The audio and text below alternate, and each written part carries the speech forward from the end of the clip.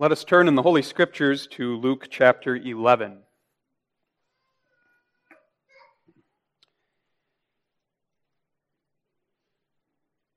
Here we find Luke's account of the Lord's giving of the model prayer, as well as important instruction concerning prayer. So we read Luke 11, verses 1 through 13 as the scriptural foundation for the instruction of Lord's Day 45 in the Catechism. This is the Word of God, Luke 11, verse 1.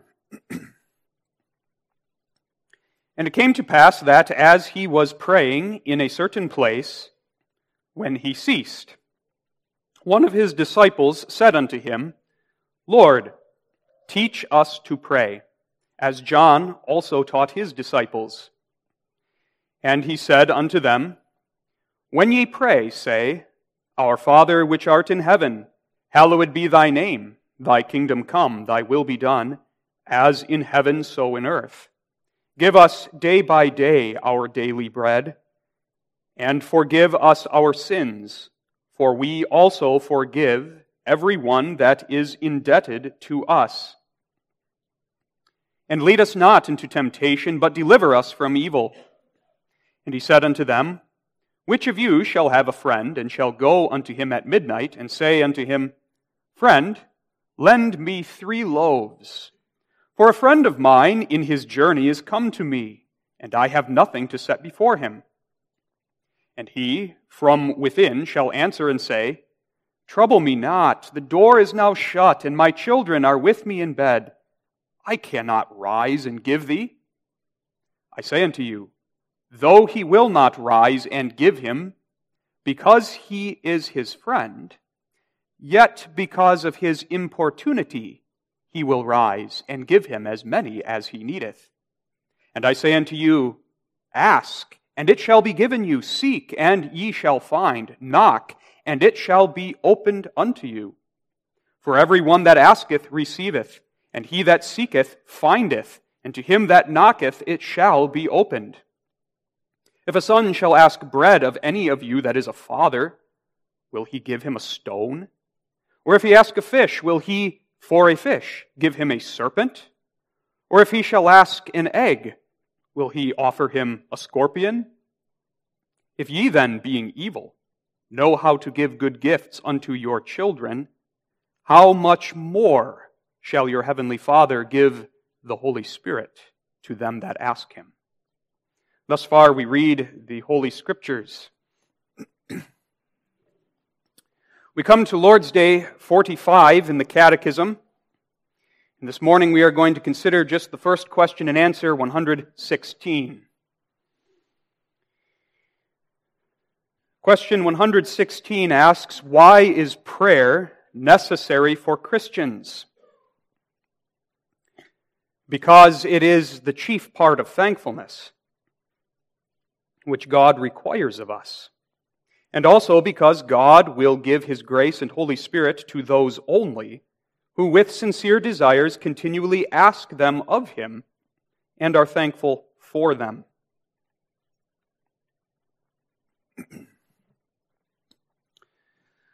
We begin the last subsection of the third section of the Heidelberg Catechism, which you can see on the top of the page in the Psalter, of prayer.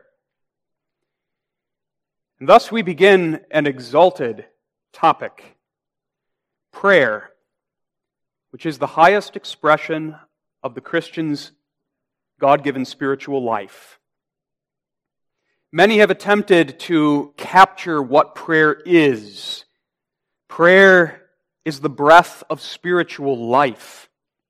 Prayer is the engagement of the whole soul with the eternal God. Prayer is the offering up of the desires of our hearts to Almighty God. Prayer is the highest expression of what lives in the believer's heart by grace. Prayer is the holy art of the Christian life.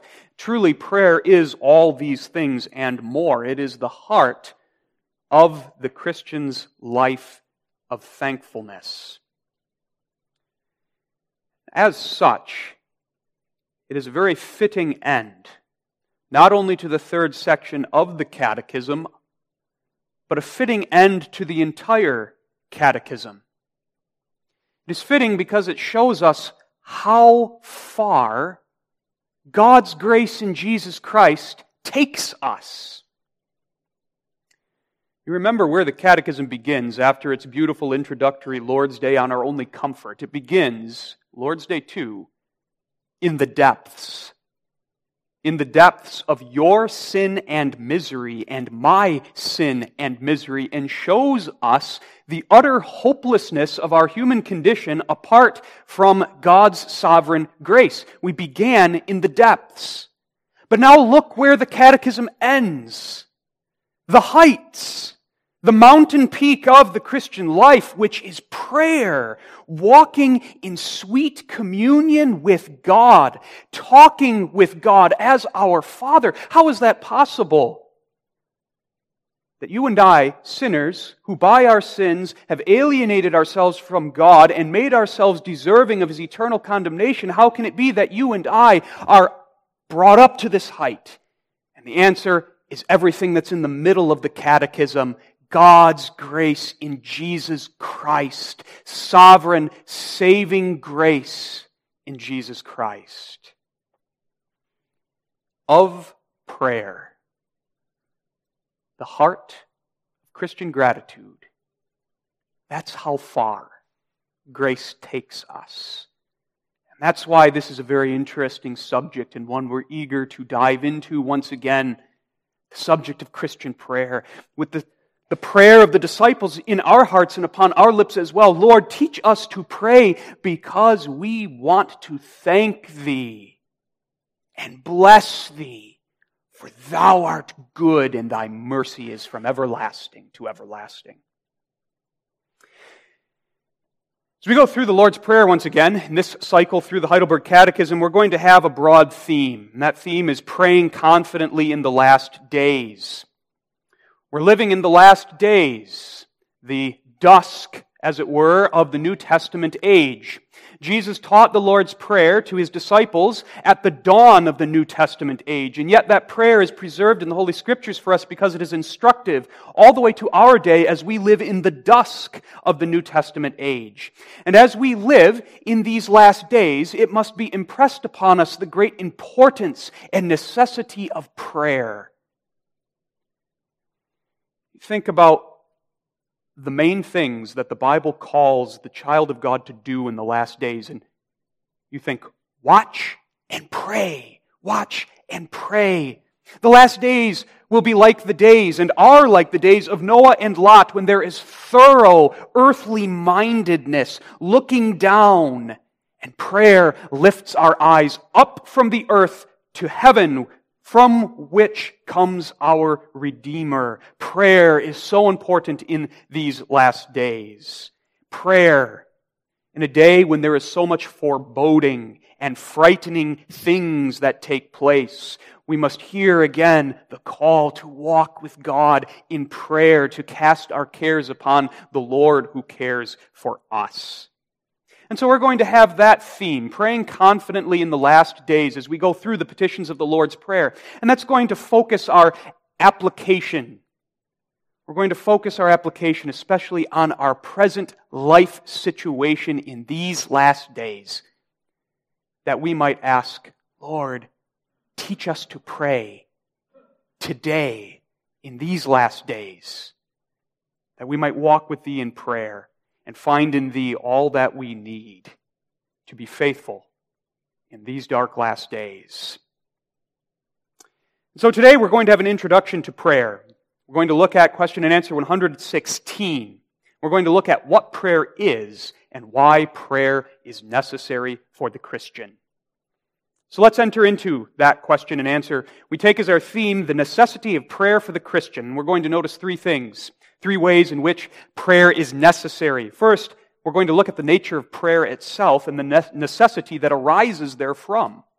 Secondly, we will look at the chief part of thankfulness. That's what prayer is. That's why it's necessary. And then finally, that prayer is God's will for His children. The Catechism takes for granted that you and I know what prayer is. And the Catechism may do that because prayer, as we have said, is the heart of the Christian life. We know what prayer is. To be a Christian is to be one who prays. Just as a living human being understands breathing, even if breathing isn't defined for him, he breathes every day. He knows about breathing. So it is with prayer. And yet, nonetheless, there is value in focusing our attention on that one word in question 116, prayer. What is prayer? Clear understanding demands a clear definition. And so let's start there with a definition of prayer that helps us have in mind what we know from experience, what prayer is. Prayer is the believing child of God calling upon the one true God as his or her Father in the name of Jesus Christ and by the power of the Holy Spirit. That's what prayer is. Again, prayer is the believing child of God calling upon the one true God as his or her heavenly Father in the name of Jesus Christ and by the power of the Holy Spirit. There's four main elements that I call your attention to. The first being that prayer is calling upon the one true God. That's how Scripture so often refers to prayer. Genesis 12, verse 8. After God has called Abraham, then Abram, called Abram from his father's house, and Abram journeys south, and he sets up his tent near Bethel, and he builds an altar. And at that altar, he called upon the name of the Lord. That's prayer. Psalm 116, verse 13. I will take the cup of salvation and call upon the name of the Lord. Romans 10, verse 13. For whosoever shall call upon the name of the Lord shall be saved. That's prayer. It's calling upon God. It's speaking to God. And that brings out a very important truth right away. The God to whom we pray is a personal God. He's not merely a power. He is not a force. He is not a thing. He is a personal God. He is the Holy Trinity. One God, yet there are three distinct divine persons who are that one God, who equally share the one divine essence, and that is the God to whom we speak in prayer. We address the Holy Trinity, who is a personal God, who is there and who can hear. He is not like the idol gods of heathen lands. Though they have ears, they cannot hear. Our God hears prayer. We speak to Him. And it is a beautiful speech that we speak to Him. It is speaking our hearts to God in petition for the needs that we have. That's what Jesus teaches us in Luke 11, verse 9, when He says, ask and it shall be given you, seek and ye shall find, knock and it shall be opened unto you. Those three words, ask, seek, knock, all refer to prayer. That's what prayer is. It's going to God. It's asking of God. It's seeking from God that which we need. It's knocking at the door of heaven, not hoping that maybe He'll open, but knowing confidently that for Jesus Christ's sake, God hears our prayer and will give us what we need. That's prayer. Prayer is lifting our hearts to God, pouring out our hearts to God, seeking His face, crying out to Him for help, praising Him, thanking Him, extolling Him. In the words of Psalm 42, verse 1, prayer is this: as the hart panteth after water brooks, so panteth my soul after Thee, O God. Prayer has that fervency and earnestness. It is the child of God going to God, who is the overflowing fountain of all good, seeking from God all good, all that he stands in need of. Prayer is calling upon God with fervency of desire. But now in the second place, that prayer, that calling upon God's name, arises from a believing heart. The one who prays, the only one who prays, is the regenerated, believing child of God. The unbeliever cannot pray. He does not know God. He does not love God. He does not trust God. By nature, man hates God, and the God-hater will not pray to God. The only one who can pray is the Christian, the genuine Christian. The one who's been spiritually reborn by the operation of the Spirit in his heart, the one who has been adopted through the blood of Jesus Christ shed for him. The Christian prays, the believing child of God prays, and prays in this way: to the one true and living God, who by faith he knows is Father. His Father. You can think about prayer this way. Prayer is simply faith talking. Faith is a certain knowledge of God and an assured confidence in the promises of God. But faith talks, and faith talking is prayer. Faith is the expression of our childlike trust in God for all that we need for body and soul. And we'll get into that in greater detail when we get to Lord's Day 46 and the address of the Lord's Prayer, Our Father. But let us see that in the definition of prayer, this is what prayer is. It is the child of God in faith calling out to his or her Father. In the third place, prayer is calling upon the name of God in the name of Jesus Christ. And that's essential, because we're children of God not by nature.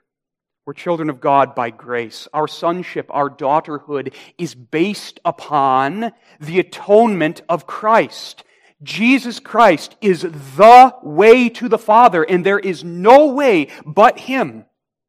And thus, when we come to God in prayer, it is through Jesus Christ. It is on the basis of what Jesus Christ has done for us upon the cross. Christ gives us the right to pray.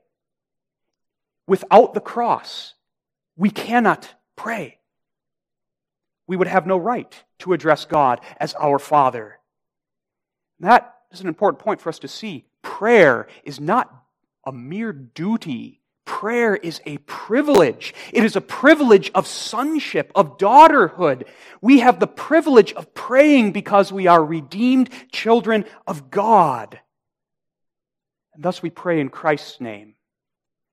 He is the mediator. He is the intercessor. He is the one through whom we come to God. He is the one that stands between us and God as that one mediator between God and men. He is the one who receives our imperfect prayers that are tainted with our sin.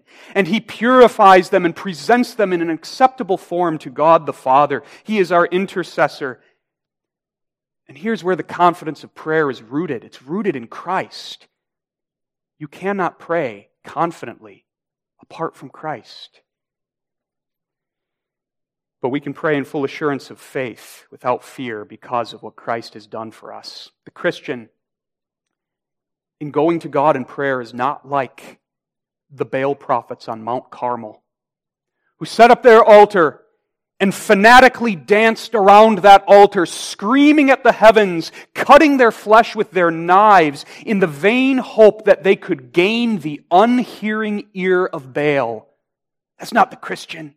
The Christian can pray here, there, anywhere, at any time, in full assurance of faith and confidence because of what Christ has done. In Jesus' name we pray. And so an application for parents.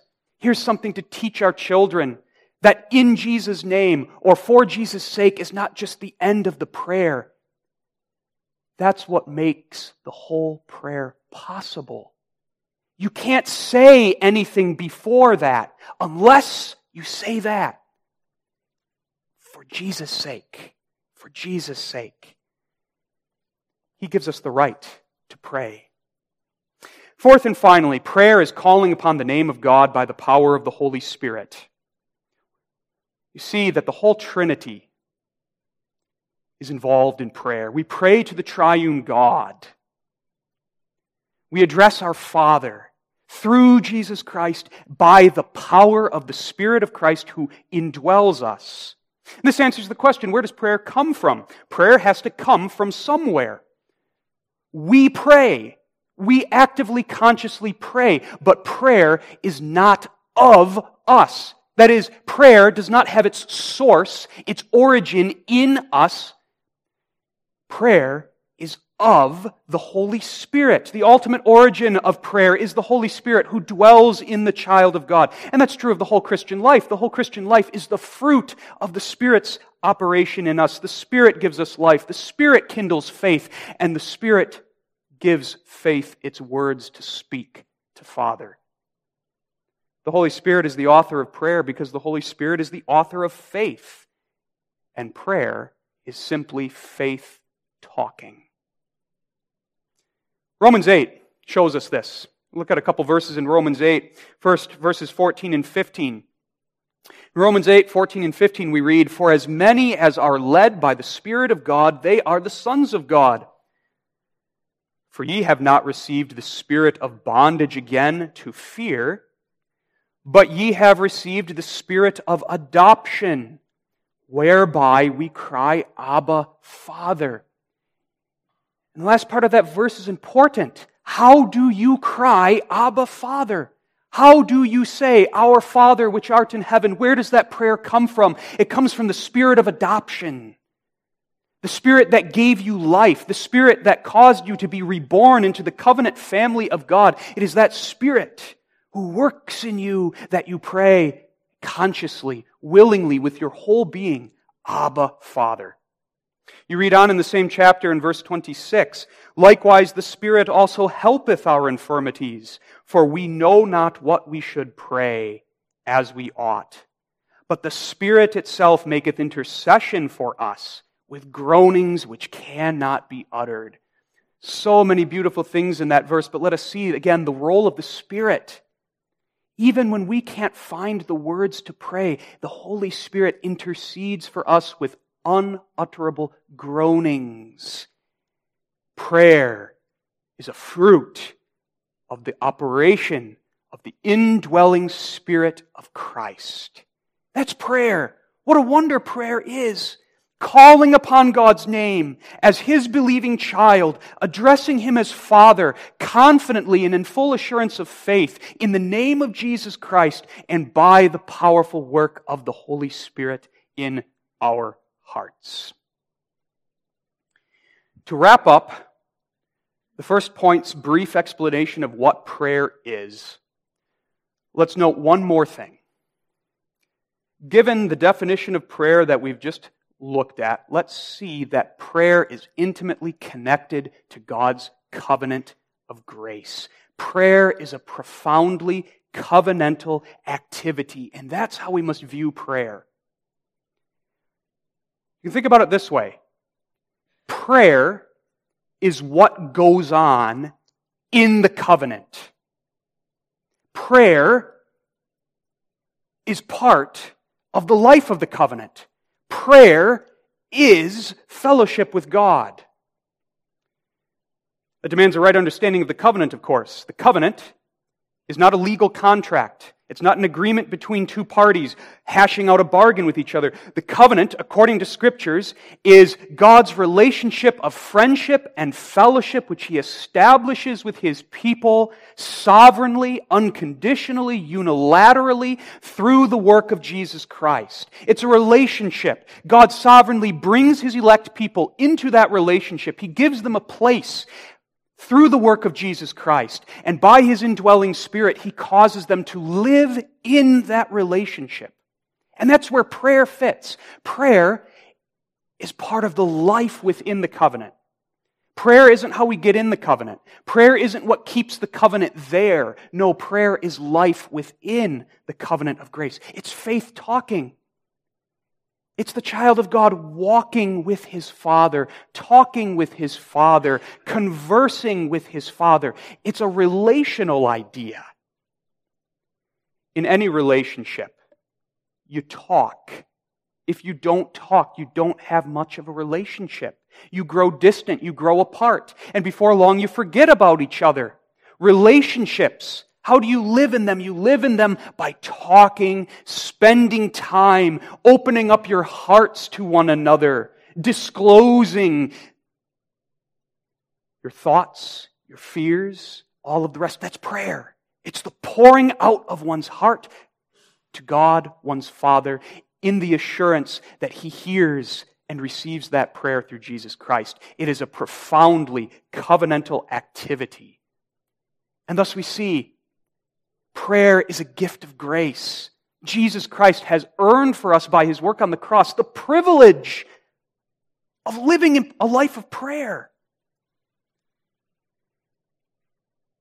Prayer is the unique, highest expression of covenant life with God on this side of glory. I say on this side of glory Because in heaven, and ultimately in the new creation, it will be different. God will make His tabernacle with men.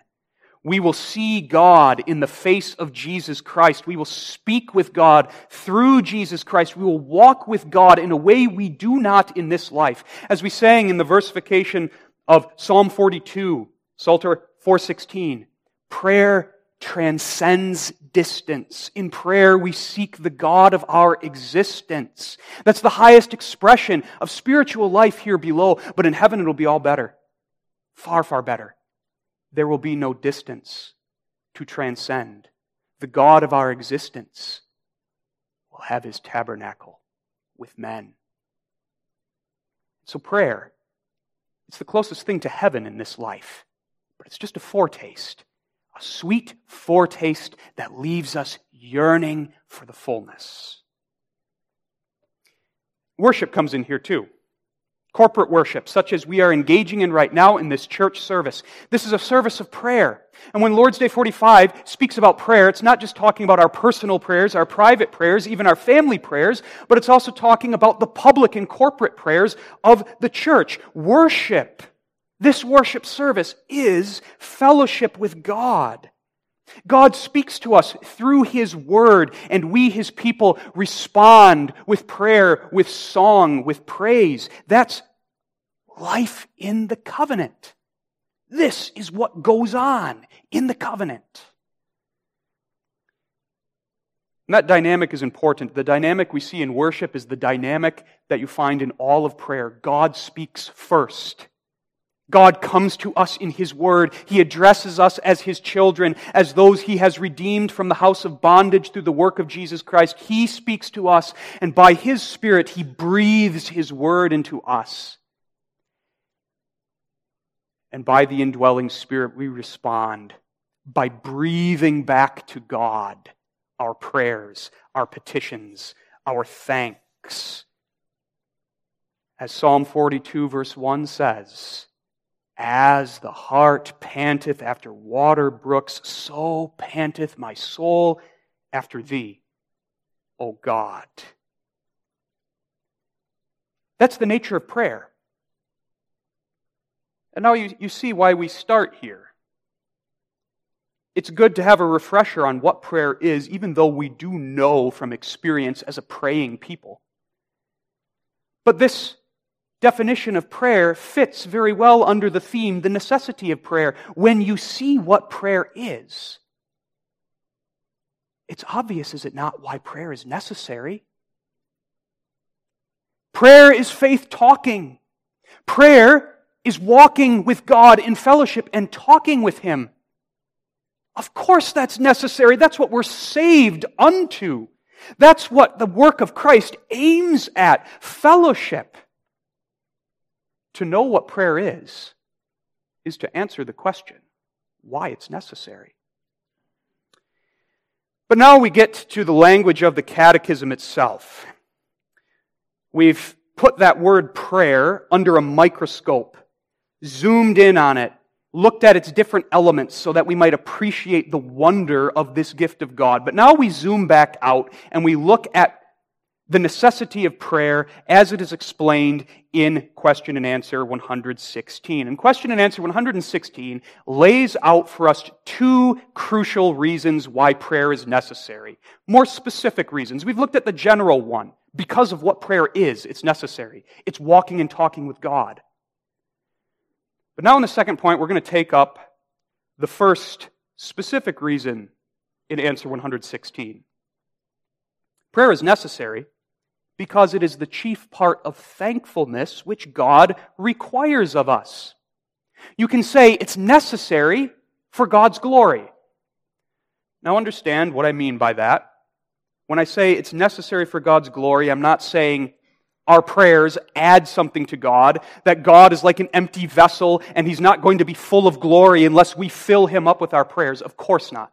God is the self-sufficient one. He is the eternal I am that I am. He is supremely glorious in Himself. It is impossible to add anything to the splendor of His divine being. He is the overflowing fountain of all good. You can't fill up an overflowing fountain. It's already full. But when I say prayer is necessary for the glory of God, what I mean is this: God has ordained prayer as the way He's pleased to glorify Himself. Prayer is necessary for the Christian because God's will is that we show Him our thanks in prayer. God is pleased to have His name honored through our prayers. Our prayers don't add anything to Him. Nonetheless, it is His will that we honor Him with our prayers. And so it is necessary as the chief part of thankfulness that God requires of us. So let's look at that a little more closely. The Catechism, as a creed of the Reformed Church, does nothing but summarize the teaching of Scripture. When the Catechism says prayer is the chief part of thankfulness, it's summarizing what the Bible teaches. The Bible makes very clear the connection between prayer and thanksgiving. In fact, when you read the Bible, prayer and thanksgiving almost become interchangeable. And that makes an important point. Prayer, in and of itself, is thanksgiving. Even those prayers that are petitions, they might not in their form be the offering of thanksgiving. Give us this day our daily bread. That's still thankfulness, because prayer, in its very essence, is an expression of our dependence upon God, an expression of that dependence in confidence that God will give us what we need for Jesus' sake. There's thankfulness built into the very idea of prayer. And so prayer itself is the chief part of thankfulness. A few passages in the New Testament to illustrate this. We go to the epistles, beginning with Philippians 4, verse 6. We'll look at Philippians 4, verse 6, and then go to Colossians 4, verse 2, and then end with 1 Thessalonians 5, 17 and 18. First in Philippians, Paul says, "Be careful for nothing, but in everything, by prayer and supplication, with thanksgiving, let your requests be known unto God." With thanksgiving. All prayer should have thanksgiving. Now, that means we should not neglect specific expressions of thanks in our prayers. We need to be careful that our prayers are not purely petitions, though our petitions do, in a more general way, express our thankfulness to God. We are to specifically say thanks to God for specific benefits and gifts of His. Nonetheless, this passage makes clear that prayer is thanksgiving. Colossians 4, verse 2, "Continue in prayer and watch in the same with thanksgiving." Prayer and thanksgiving, you can't separate them. Finally, 1 Thessalonians 5, 17 and 18. And now here I want to especially highlight the connection between verses 17 and 18. These two verses are next to each other for a reason. "Pray without ceasing. In everything give thanks, for this is the will of God in Christ Jesus concerning you." Pray all the time, and in all things and at all times give thanks. Praying is thanksgiving, and our prayers ought to express specific thankfulness for specific gifts of God. The Scriptures put prayer and thanksgiving together. And that's part of the biblical foundation then for the statement of the Catechism that prayer is the chief part of thankfulness. Of all the things in Scripture, you find prayer and thanksgiving most often put right together. So what is thankfulness? What does it mean to be thankful? You have to take up that question. If prayer is the chief part of thankfulness, what is thankfulness? It's another one of those things that we know what it is from experience. Even if we can't give it a formal definition with our minds, we know what it is. But it is helpful to give it a definition. So thankfulness can be defined this way. Thankfulness is joyfully acknowledging that God is good and adoring Him for His goodness to us in all His benefits. Joyfully acknowledging God is good and adoring Him for His goodness to us in all His benefits. Our call to worship shows us that. Psalm 100, the last couple verses which reverberate with joy, verses which are the acknowledgement of God's goodness to me, verses which are thanksgiving. Psalm 100, verses 4 and 5, there's the chief part of Christian thankfulness. Enter into His gates with thanksgiving and into His courts with praise. Be thankful unto Him and bless His name. So notice, coming to God in worship, praising Him, is the same thing as giving Him thanks. Thanking Him is the same thing as blessing His name. It's acknowledging His goodness and adoring Him for that goodness. Verse 5, for the Lord is good. His mercy is everlasting, and His truth endureth to all generations. There's the reason to give thanks. We joyfully acknowledge that God is so good. And that He's not just good in the abstract. He's not just good to other people, but He's good to me. And I taste that goodness in all of His benefits towards me. Psalm 68, verse 19, blessed be the Lord who daily loadeth us with benefits. That's thankfulness.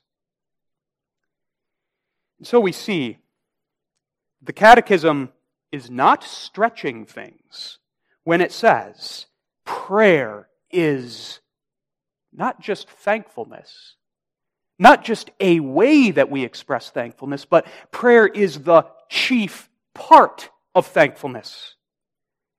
It's the main and highest way that we express our gratitude to God for all of His benefits.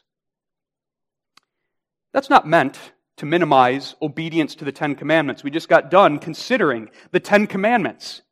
Jesus says, if you love me, keep my commandments. Obedience to God's law is how we show thankfulness to God, and that's absolutely important. What the Catechism says here doesn't minimize that. But what the Catechism is showing us is that thankfulness rises yet higher than obedience. It rises to the mountain peak of prayer, of the soul communing with God and extolling Him for His goodness. Prayer is that holy art of the Christian, the engagement of the entire soul with the eternal God. The Christian who prays from the heart is wrapped up in the glory of God. He pours out his heart in praise and thanks, and that's the mountain peak of Christian gratitude. It doesn't minimize obedience. Prayer and obedience go together. You can't have one without the other. Obedience to the Ten Commandments without prayer is dead formalism. But prayer without obedience is lip service. You have to have both. They go together. But the Catechism is making the biblical point. The mountain peak of Christian gratitude, the height to which the grace of Christ brings us in this life, is prayer. Faith talking, walking and talking with God. And that prayer glorifies God. And that's ultimately why prayer is necessary. It glorifies God. And that makes sense. That's why He commands us to pray. God is our Father who has made us His children through the work of Jesus Christ. And as the perfect Father, He wants to talk with His children. He speaks to us in the most wonderful way, disclosing the heart of His covenant love in the Scriptures. This is the Word of God to us. He speaks to us and He wants to hear from us. God is a relational God. And isn't that a wonder of the covenant? Because God is so great. He is so much higher than us. He is infinite. We are finite. There is that gigantic chasm of being between us. And yet this God so loved us that He sent His only begotten Son into our flesh to be our Emmanuel, the mediator between God and men. Jesus Christ became man. He came down to us so that He might lift us up to God. He came down and died for us so that we might have the privileges of adopted sons and daughters, one of which is the privilege of prayer, talking to our Father. And our Father loves to hear from the children He loves. He's glorified. He's honored. He delights in the prayers of His people that rise to Him as the sweet incense of evening sacrifice, which is sweet to Him because of the sacrifice of Christ that sanctifies the prayers of God's people. Prayer is the chief part of thankfulness. So a couple of applications. Do we see prayer the way the Catechism explains it? Prayer is tough because we are earthly creatures. We are of the earth earthy. Our eyes and our hearts and our affections so quickly get glued to the ground. And more than that, we're sinners who are prone to seek self rather than God, to want to use our time, our energy, our resources, all that we have for me rather than seeking the face of God. So often our souls pant for the things below rather than pant for the God who is the overflowing fountain of all true good.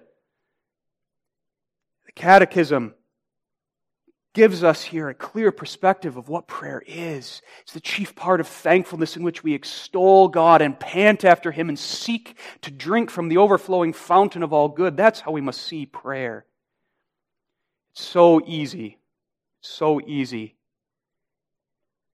to be afflicted with that spiritual malady that is so common in the church of today and likely common in the church of all ages. Unthankfulness. Preoccupation with earthly things such that our joy gets dried up. We don't feel the urgency and the need and the necessity to pray. Worship becomes hollow, outward, formal. Spiritual life feels stifled. That's what happens when our eyes and our hearts are glued to the ground rather than standing on the mountain peak, beholding what God has done by faith and pouring out the soul. Prayer is the overflow of the believing heart, the thankful heart. So we need to ponder. We need to ponder why we're thankful, what reasons we have to be thankful. And if we don't feel thankful, we need to dive into the gospel and immerse ourselves in the Word of God to be reacquainted with the reasons we have to be grateful. We could spend hours enumerating them, but let's not. Let's go straight to the main reason, the ultimate reason, Christ. You were a slave in the house of bondage, beloved. I was a slave, dead in trespasses and sins, destined for eternal perdition, and God delivered us from the house of bondage through the death of His only begotten Son, through the resurrection of Christ by which He swallowed up our grave in victory and broke the power of death over us. In Christ we have all good. What are the things here below compared to that? We see Christ, what He's done. The believing heart can't contain. It becomes a fountain that must overflow with streams of thanksgiving, and those streams of thanksgiving redound back to God for His glory through prayer. That's why prayer is necessary. It's the chief part of thankfulness. It's the beating heart of the Christian life. It's the most joyous activity a child of God can be engaged in. Faith talking to Father. We see the theological necessity, don't we? We can grasp it with our minds. But do we feel the necessity in our hearts such that we must say, Bless the Lord, O my soul, and forget not all His benefits. May the Spirit so work by His Word in me and in you this morning that we feel the necessity. Feel it in the heart, not only know it with the mind. But now we come to the Catechism's second specific reason why prayer is necessary. It's God's will for His children. And God's will for His children is for our spiritual good. Prayer is necessary for the believer. Because, as the Catechism goes on to say now, the second part of Answer 116, and also because God will give His grace and Holy Spirit to those only who with sincere desires continually ask them of Him and are thankful for them. Here we come back to a point we've touched on already.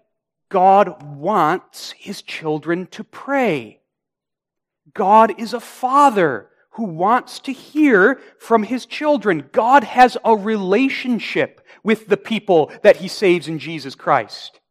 And that relationship is different than the creator-creature relationship that God has with the tree or with the rock.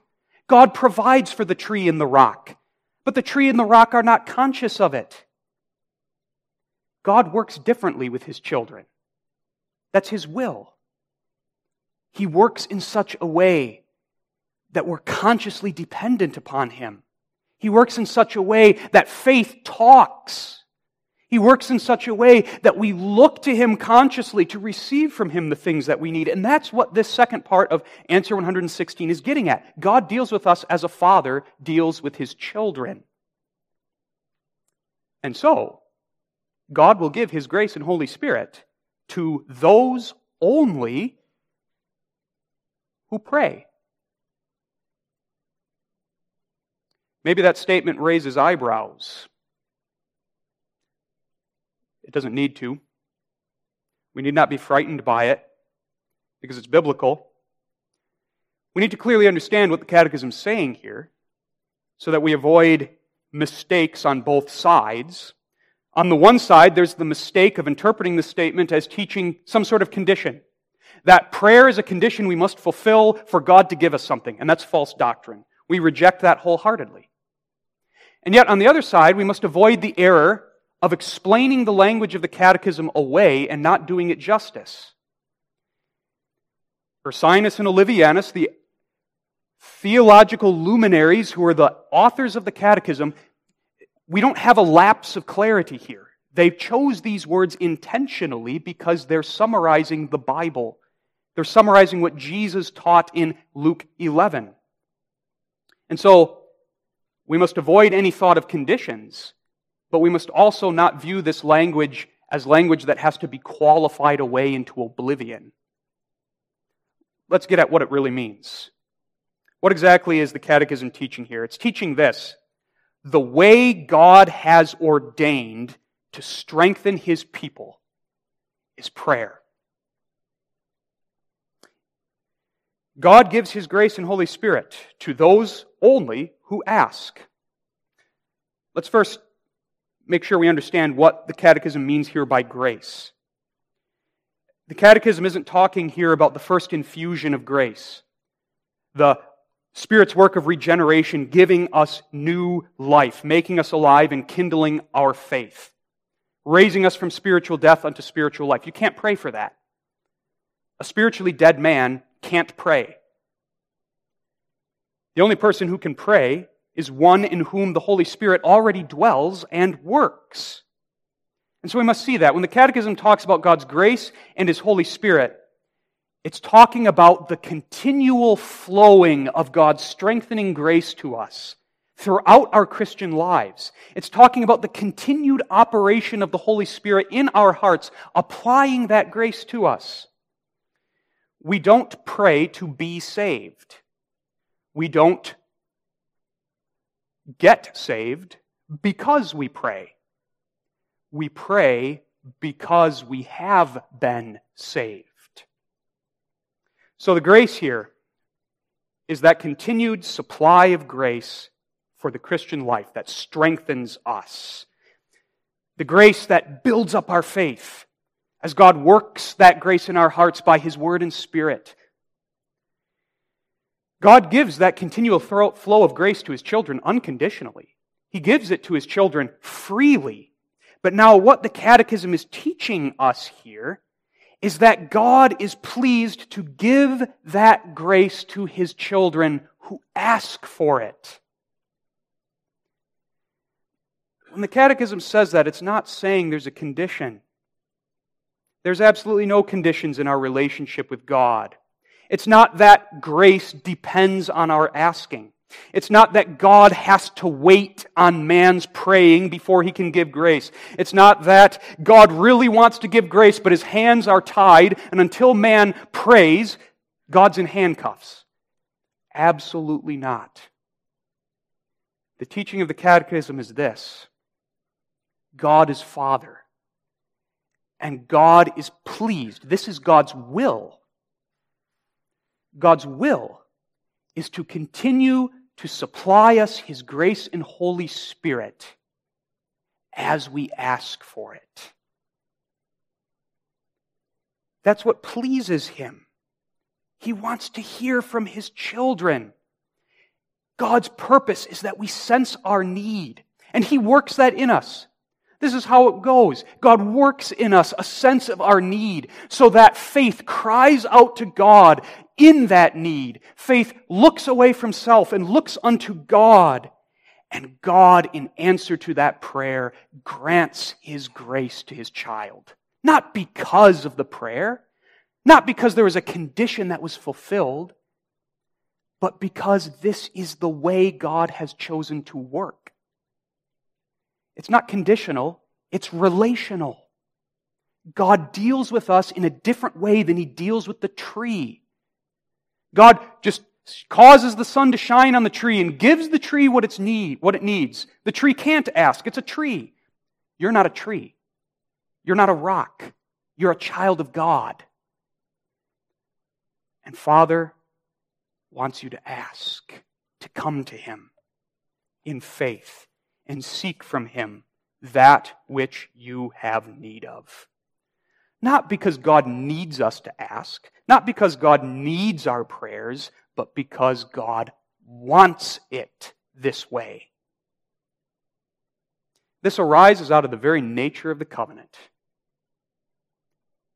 It's relational, and that's warm, that's beautiful. God says to us, my children, ask for the grace you need. Ask daily, ask continually, and I will give you your heart's desire. Not because you're worthy, not because you've done something for me, not because you've fulfilled a condition, but because I'm gracious in Jesus Christ. This is the teaching of the Bible. Luke 11. Let's look there again and see that this is the teaching of the Bible. Luke 11, verses 9 and 10. Jesus says, "And I say unto you, ask, and it shall be given you. Seek, and ye shall find. Knock, and it shall be opened unto you." Jesus says, go to Father, and Father will answer. Verse 10, "For everyone that asketh receiveth, and he that seeketh findeth, and to him that knocketh it shall be opened." That's a beautiful promise of God. In our covenant relationship with God as our Father, this is His word to us. My children, when you come to me, I will hear you, I will answer you, I will give you what you ask, what you need. We understand that doesn't mean we can go to God and ask Him for anything we want. God is a wise Father, and sometimes the wisest thing God can do is say no, because He knows far better than you or me what we need. It is all subject to His will. But the teaching, the promise of the Scriptures here is Father will never fail us. He will give us what we need. Go to Him. Go to Him in prayer. This is His good pleasure. Verse 13 of the same chapter. If ye then, being evil, know how to give good gifts unto your children, how much more shall your heavenly Father give the Holy Spirit to them that ask Him? So we see, prayer is necessary. Why? Because it's God's will for His children. God says to us, my children, ask, and I will give you freely of my grace. I will strengthen you. I will sustain you. Pray to me. Talk to me, my child. A couple concluding applications. As we have seen the necessity of prayer on account of it being the chief part of thankfulness, let us also see the necessity of prayer for our spiritual well-being. You can't live without it. Prayer is the breath of spiritual life. And so there's a warning here for us as God's children, not to withdraw ourselves from God. That's what prayerlessness is. It's withdrawing ourselves from our Heavenly Father. Can you have a flourishing family life if you never talk to each other? It's becoming more of a problem these days when we're glued to our phones and not conversing with each other, and those devices alienate each other. We don't talk as much. You can't have a flourishing, close relationship if you're not talking. If faith isn't talking to Father, our spiritual life is going to become dried up. That's the consequence. And Father chastens us for our prayerlessness. And that chastening brings a dried up spiritual life, feeling distant from God. We understand that prayer isn't the thing that makes us strong. God makes us strong. But God calls us to pray. And prayerlessness is detrimental to our spiritual lives. I'm not talking here about the struggle we all have with prayer. We all struggle. We're all weak. And we have a merciful God and a merciful Father and a merciful Savior who is slow to anger with us, gentle with us in our weakness. But I'm talking about the ongoing negligence of prayer. Not wanting to pray because it's not interesting, it's not fun, we don't have time, all of the rest. And when there's a pattern of prayerlessness in our lives, the chastening for that will be a spiritual life that's dried up. Faith needs to talk. We need to walk with Father. It's for our spiritual health. But now positively, the encouragement where we end. Pray confidently in Jesus' name.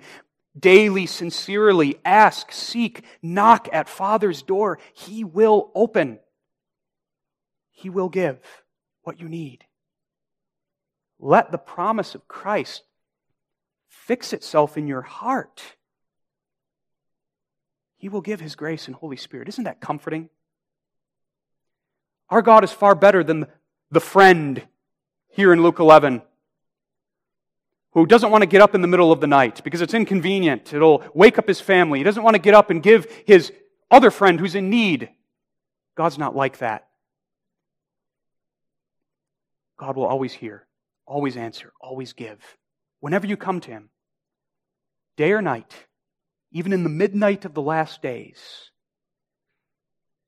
call upon Him, trust Him. So let us enter into another year's study of the Lord's Prayer with the disciples' petition upon our lips. Lord, teach us to pray, even with this promise of Christ in our hearts, knowing that He will answer and give. Amen. Our faithful God and Heavenly Father, we thank Thee for the gift of prayer. We thank Thee for the instruction in the necessity of prayer. Make us a praying people, that we might bring our needs, our supplications, and our thanksgiving to Thee always, daily, continually. May we drink deeply from Thee, the overflowing fountain of all good. Hear us in mercy for Jesus' sake. Amen.